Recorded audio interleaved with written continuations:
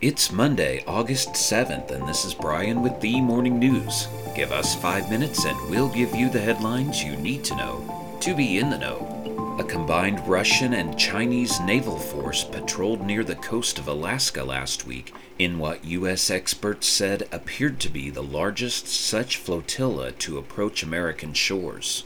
11 Russian and Chinese ships steamed close to the Aleutian Islands, according to U.S. officials. The ships, which never entered U.S. territorial waters and have since left, were shadowed by 4 U.S. destroyers and a P-8 Poseidon aircraft. It is a historical first, said Brent Sadler, a senior research fellow at the Heritage Foundation and a retired Navy captain. Given the context of the war in Ukraine and tensions around Taiwan, this move is highly provocative, he said. A spokesman for the U.S. Northern Command confirmed that Russia and China had carried out a combined naval patrol near Alaska.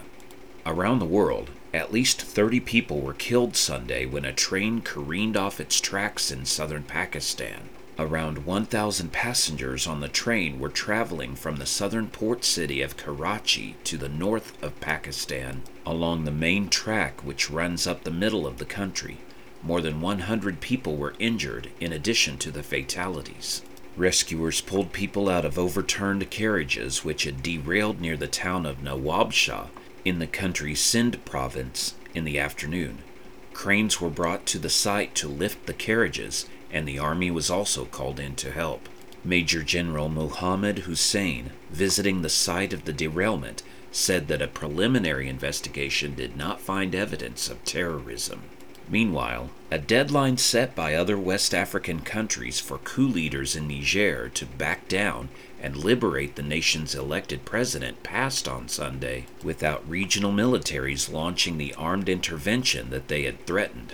11 leaders from the Economic Community of West African States at an emergency summit last weekend said they would consider using force to return Nigerian President Mohamed Bazoum to power. But by Sunday evening, there were no signs of a mobilization of armed forces in Nigeria, Africa's most populous nation and home to the region's largest military. 2 of Niger's neighbors, Mali and Burkina Faso, whose leaders also came to power through military coup, have said they would help defend Niger's junta against other forces.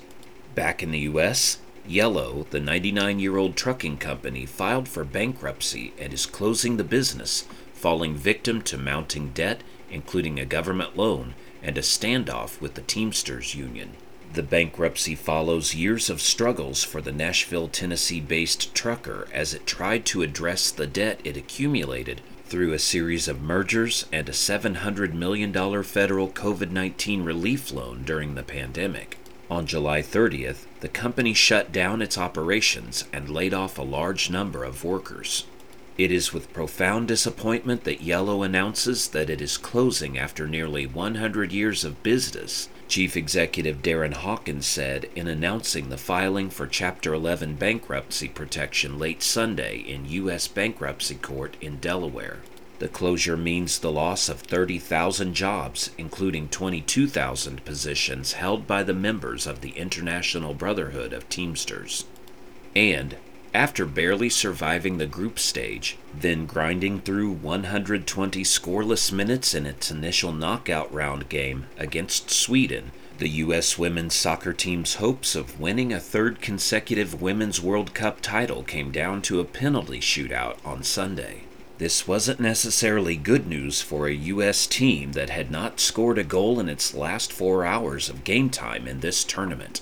Sweden's Lena Hurtig kicked the ball at U.S. goalkeeper Alyssa Nair, who batted the shot away and then appeared to push it out of the goal with a second touch. After a few long moments, an official ruled that the ball had crossed the line by the thinnest of margins. The decision gave Sweden the 5-4 edge and the victory and sent the U.S. packing.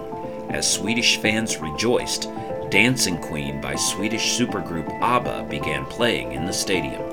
Now you know, and you're ready to go with the Morning News. Share this with a friend and subscribe to us wherever you listen to your favorite podcast.